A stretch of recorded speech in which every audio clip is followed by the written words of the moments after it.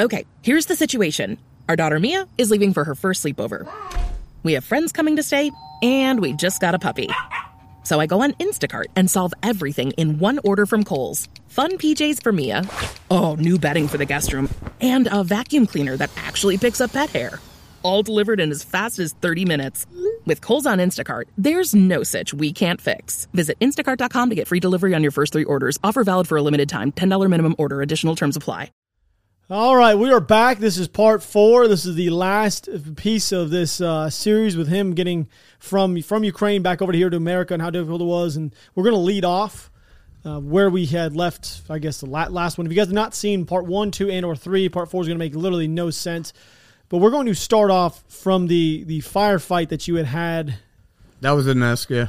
So you went from there, and you guys had just had the largest cache you've ever taken from the Russians at this point. So we overcome Russian forces, and boy, oh boy, did they leave a bunch of toys for us. Yeah, you're talking about boxes of grenades, rocket launchers, ammunition, weapons, LMGs, light machine guns. I mean, we had it all that day, and that was an amazing day.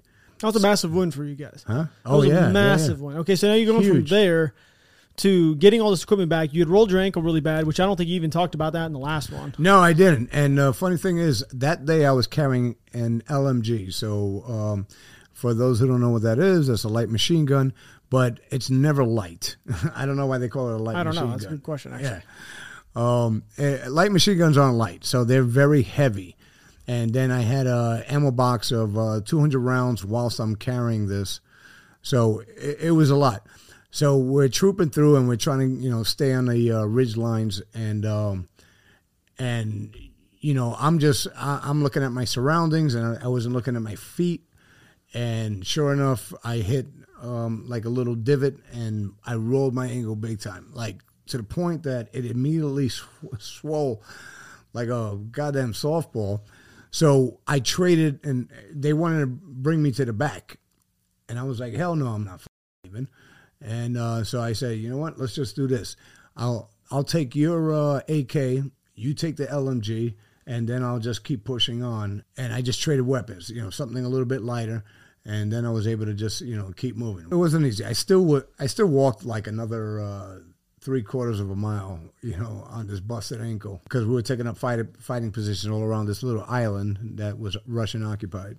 Which you guys had pushed them they pushed themselves out. Essentially, they pretty much ran. If you guys don't know, part 3, they push on an assaulting element, and they ended up not returning fire. It was actually it's kind of embarrassing with the Russian military. If you haven't seen it, you haven't. Oh no, they returned fire. Well, they didn't advance at all. But it was a lot easier than it should have been.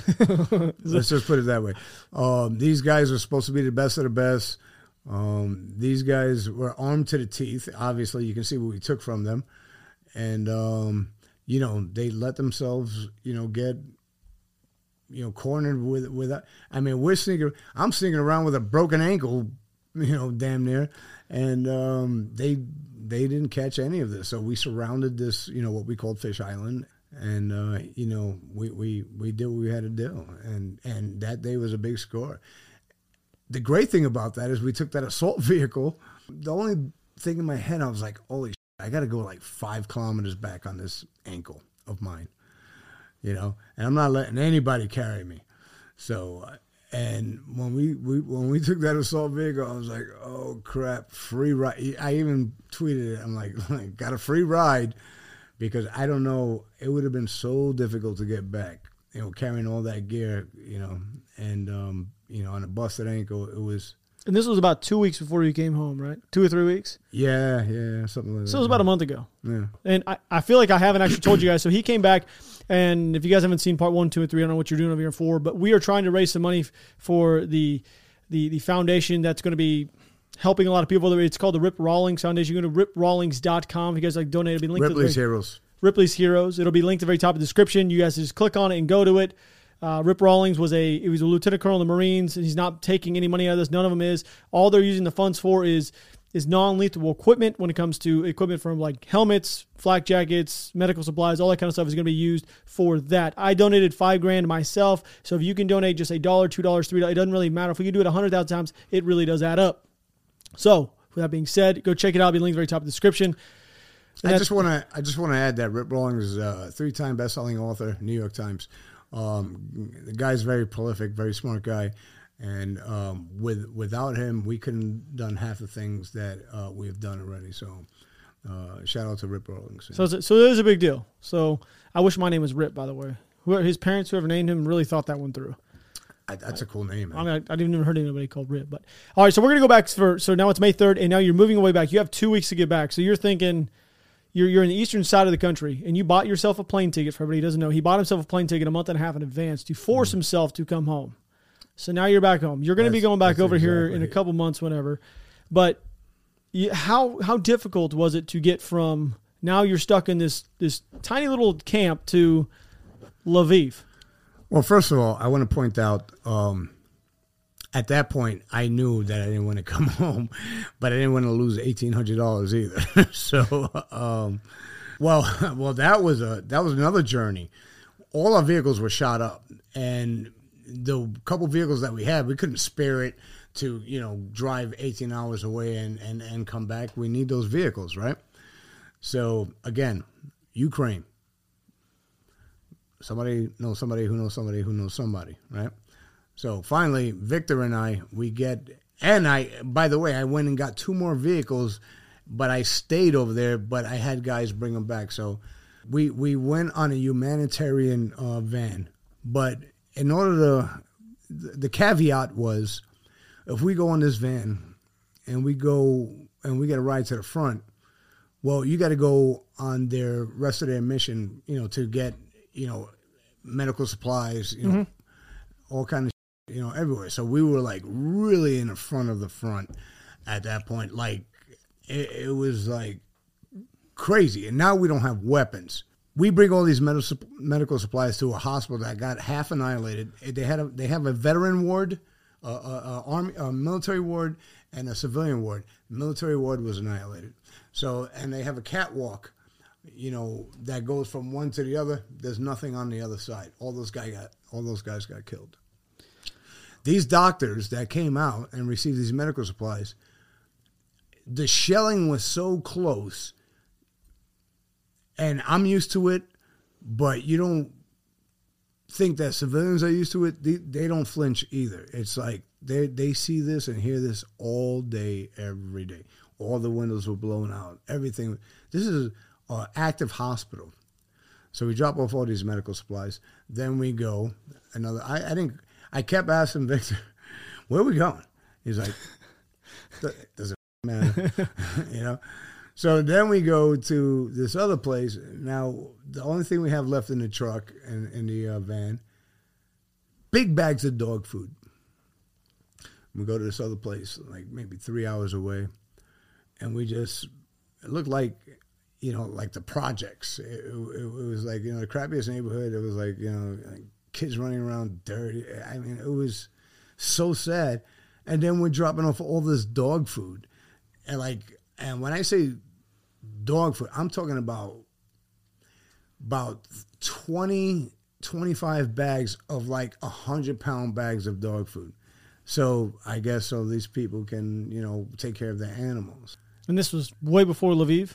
No, this is on my way back to Lviv. I know, it's like way before. We're talking still on the eastern side of the country. I literally went closer to the front line before I went back. I mean, like I was so far in the front line, I was like almost behind Russians. If they look behind me, I'd be like, oh, look at James.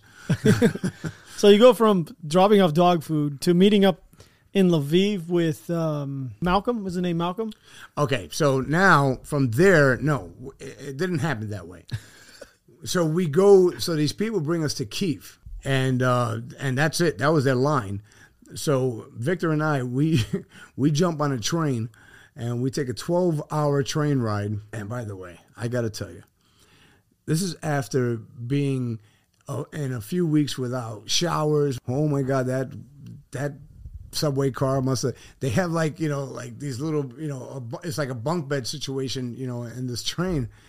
Oh my God, I can just smell us. We were just awfully terribly smelling. It was just, and so we take this 12-hour trek. I got like a can of beans and like a bottle of water. And I was starving. I just wanted some food. And he has like a can of Spam, like ham that like they and we're both like trying to share, like mix this up and try to make it like some sort of gourmet meal. And then we head back, and it was like a 12-hour train ride. So we finally get to Lviv. I secure these vehicles that I've been working on for like the last 2 weeks, and but I had to get another driver to go back with Victor because I knew at this point I'm like 4 days away from going home. There's no way I can go back and come back in 4 days. I mean, it takes 3 days just to get there. So that being said, we have I don't want to talk about the Ukrainian mafia, do I? It's up to you. I don't care. If you want. So in Ternopil, I'm not going to do it. Okay. We'll save that for another day. So we were in Ternopil for a couple of days, and we knew at that point we're safe. We're like 2 hours out of Lviv. And I had like my first good dinner, first great shower. I went into a hotel room. And it was unbelievable. Supposedly a 5-star hotel, but 2-star, in American standards. But who cares, right? So I get cleaned up. I eat. Then we go to Lviv. We pick up the vehicles, and then now I have to say goodbye to a man that I've been with every step of the way, like since day one. We've been by each other's side every single day since the day I got there. It was one of the hardest things I ever had to do in my life. And I feel horrible being here and not with my men. But Victor was still is. He's a man that's going to be in my life for the rest of my life. I mean, if we survive this, if we make it past this war, he's always going to be by my side. I don't believe I've asked you this question. How you may have told us in the first episode, but for some reason I cannot remember. How did you meet Victor? Did I ask you this? Yeah, you did ask me this, and I did explain it. He was, when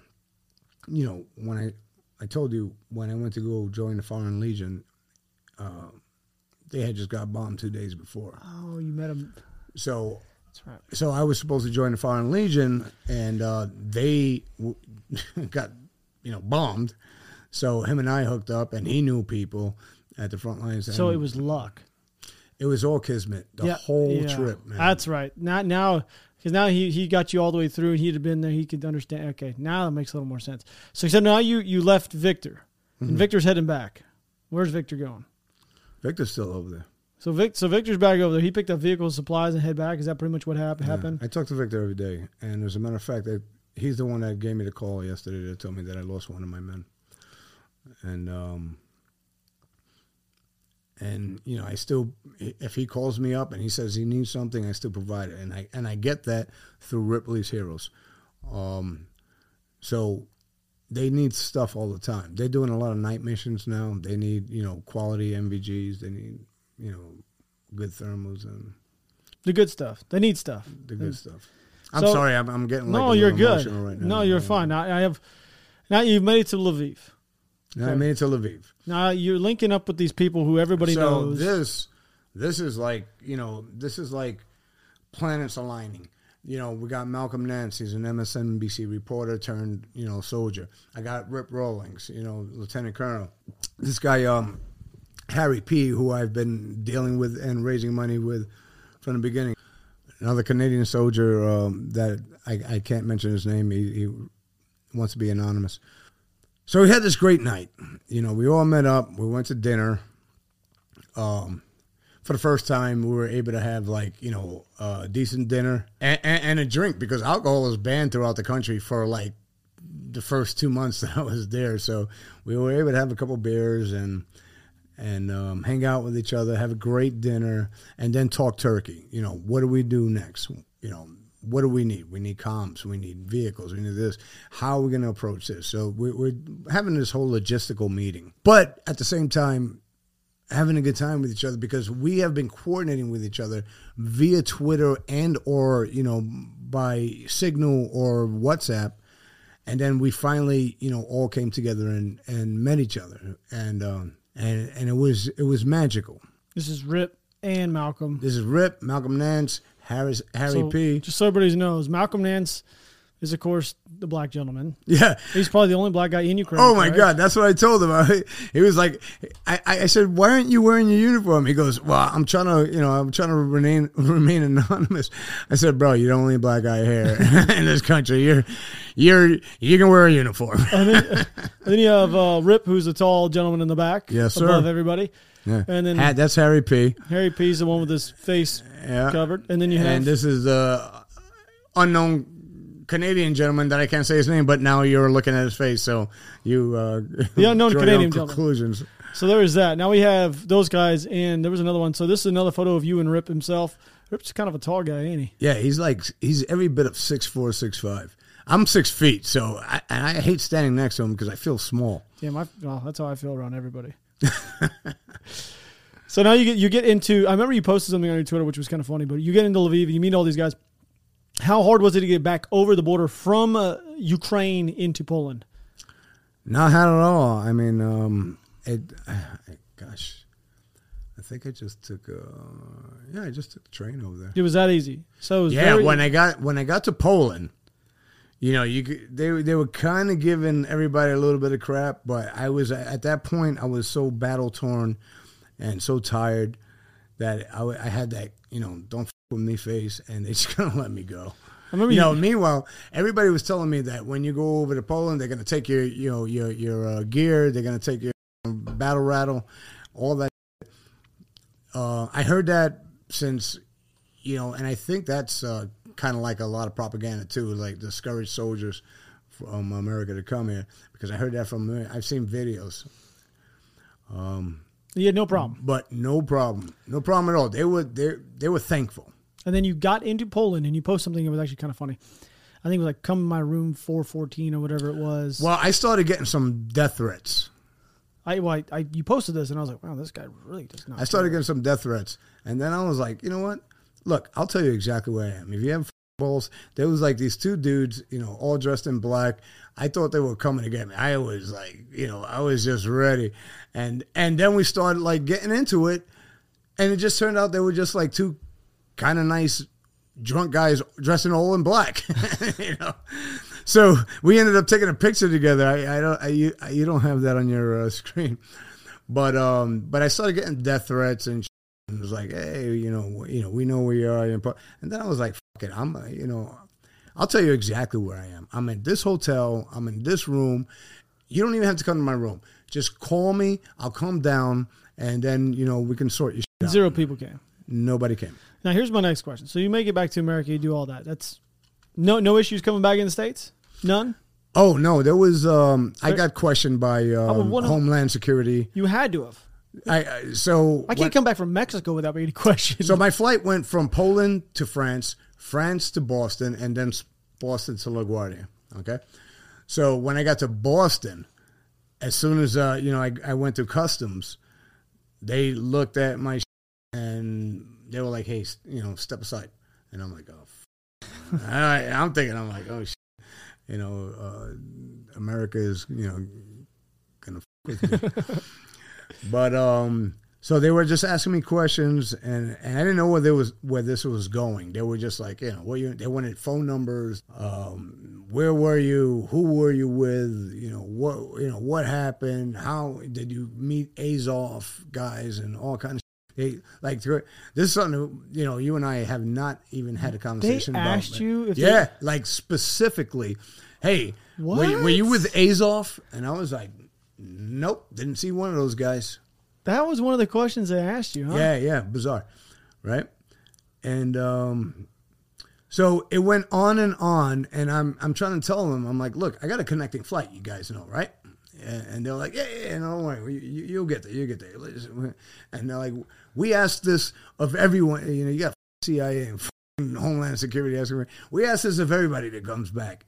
And I'm like, gosh, I'm thinking they're gonna and just put me in a brink, never to be seen again, silence me type. But they were gathering intel, I guess, But a lot of the questions were pretty personal. Really? Yeah.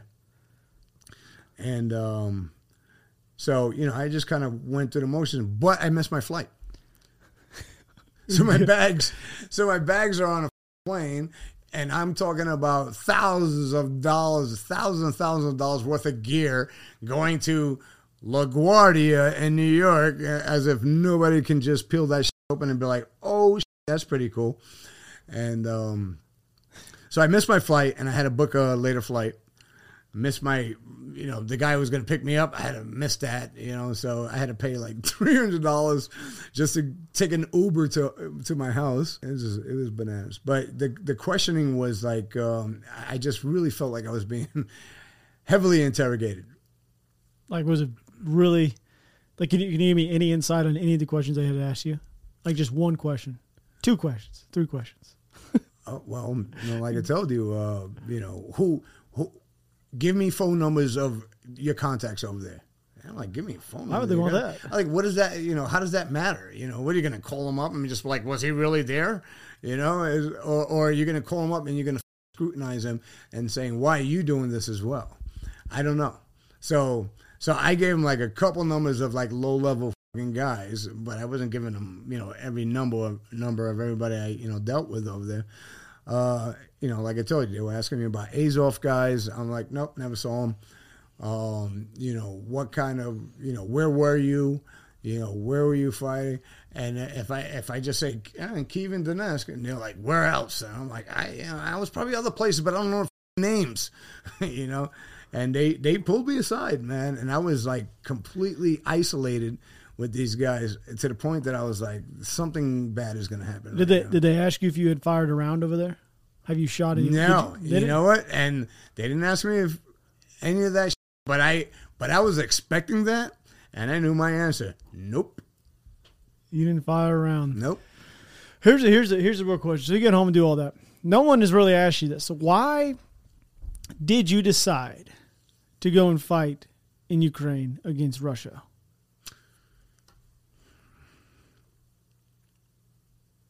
I didn't decide. History decided. My grandmother is Latvian born. During World War II, she was telling her whole family, bad things are going to happen. Russians are going to come here, and we need to go. And her family, much like the propaganda Russians make, they said the BBC says everything's going to be okay. We're safe. We're safe. We're safe. Well, my grandmother was smart enough to not believe that. My grandmother left everybody, her whole family, and tried to make a way towards France, and then literally ran to a war.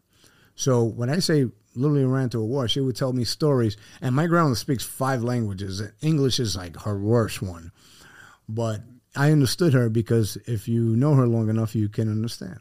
Well, she was telling me how like she was literally running to war, and she would see like soldiers getting blown up. She was like in country, running to a war, running through shells. That I've been through in the last fucking couple months. Excuse my language. I'm sorry. Russians wiped out my whole family on my grandmother's side, on my Latvian side. And they were all civilians? All civilians. No, not one was a soldier. Wiped out my whole family. She's the only surviving member. So the stories that she used to tell me, I can only picture it. It's like theater of the mind, right? But now I can just see it. I can just Google this and see exactly what she was talking about. Listen, I don't know if there's a God or not, but I know one thing. If there's a heaven, she's looking down on me, and she's very proud of me. So it's more of a revenge thing. Not a revenge thing. It's just the right thing to do. It's not the wrong because thing. they were wrong then, and they're wrong now. That's an easy enough answer there. I mean, let's be honest. They took out your entire family, what, 70 years ago? Yeah. 70-ish? 80-ish years ago, roughly? Well, so we're talking World War II, right? Yeah. She was born in 1908, so yes. World War II. They took them all out in World War II. There was a lot of civilians. Yeah, she was in her 30s then. And she was beautiful. I mean, you got to see this picture of her. The only picture that I have of her. And interestingly enough, when she was on the run, she would have got killed. Just by so there was an actress in France that took her in and pretended that she was her sister in order to keep her alive. And so goes the story. She was an amazing woman. Well, now you give us a reason. When are you going back? What's your plan from here? As soon as possible. So what does James get? As soon as my house, I'm putting my house on the market next week. As soon as, and it's probably going to sell within days because where I live is such a highly, everybody wants to buy a house there, especially, I got kind of a cool house. So when your house sells? Are you selling all your stuff? My house sells, and I get rid of everything. I'm out. So I'm thinking, listen, if it's a cash buyer, I'm leaving in 3 weeks. If it's a mortgage buyer, I'm leaving in a month and a half. One way or another, I'm leaving. So by August, by mid-July, you'll be back. Yes, sir. By mid-July. So here we're gonna start trailing this thing off because I want people to have an understanding. So you're literally gonna sell your stuff, move back, and then you're going to have to go through the long process of getting back out. Most likely is going to be in the east or down south near Kirsten. You'll have no idea. I don't care where I am. You have no idea where you're going. It doesn't really matter to me. So you're going to get back. I'm going to assume you'll probably be back. You're in the military. It doesn't matter where you go. No, it didn't matter at all. It was just I just did what I was told. Exactly. So you'll be back fighting, I'm going to say by first week of August at the latest. I would. Because that'll give you 2 weeks. I would say that would be my dream job. So you're talking first week, and you're going to stay through the entire rest of the conflict, the entire time it's done and over with. Yeah, I mean, unlike the soldiers that are stuck in the front line, there's going to be a lot of times I'm going to have to go back to the rear. Again, because I have that opportunity to do that. They're going to need things, and so I'm going to be going back and forth. Honestly, they don't even want me to come back and fight, but I insist on it because they think I'm more valuable alive than dead. Well, it depends on who you are. Depends on who you are. Yeah. Right. Absolutely. Right. But me in Defiance, I know I'm going to go right back to the front lines, and I'm going to multitask. I'm going to garnish money from contributors, and I'm going to also fight, and I'm gonna I don't want to say curses anymore. I'm going to fight every day. I'm going to fight hard. And I'm going to fight for my men. And my men are getting their asses kicked right now. Not in a traditional sense, but because they don't have enough weapons. They don't have enough gear. They don't have enough night vision. They need a lot of stuff. And in order for them to get that, I'm a big part of it. And when I go back, you better believe I'm going to get a truck, and I'm going to have a truckload of stuff, and I'm going to bring it to them. And I'll take that 18-hour trek by myself. Without a map. I don't need them. Without a map, just head straight east. Just look at your phone. It'll be good. I kind of know the country by now, so I know exactly where to go. But I guess in the last 10 minutes, they're going to be like, hey, where the you guys are? Because, we always move so much. But no doubt about it. I'm going back 100%, and I'm going to come back with a bunch of goodies, and, I'm going to finish what I started. I appreciate you coming on. Hopefully we can raise a ton of money. If you guys check it out, like I said, it'll be linked at the very top description, riprawlings.com. Go to Ripley's Heroes. A little link on there. You'll see it. I hope you have fun. Hope you enjoy yourself.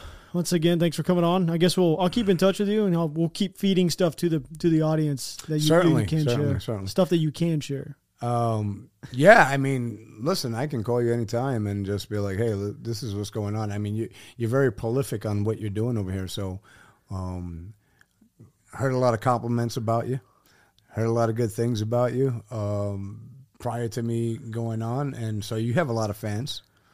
I'm honest. I try to be as honest as I possibly can. Yeah. Well, I mean, isn't that what's that's what it's all about?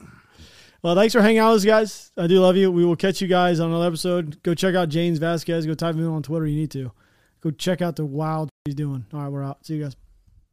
Every year, one thing is always predictable. Postage costs go up. Stamps.com gives you crazy discounts for up to 89% off USPS and UPS services, so your business will barely notice the change. Stamps.com has been indispensable for over 1 million businesses just like yours. It's like your own personal post office. No lines, no traffic, no waiting. Sign up with promo code PROGRAM for a 4-week trial, plus free postage and a free digital scale. No long-term commitments or contracts. That's Stamps.com, code PROGRAM.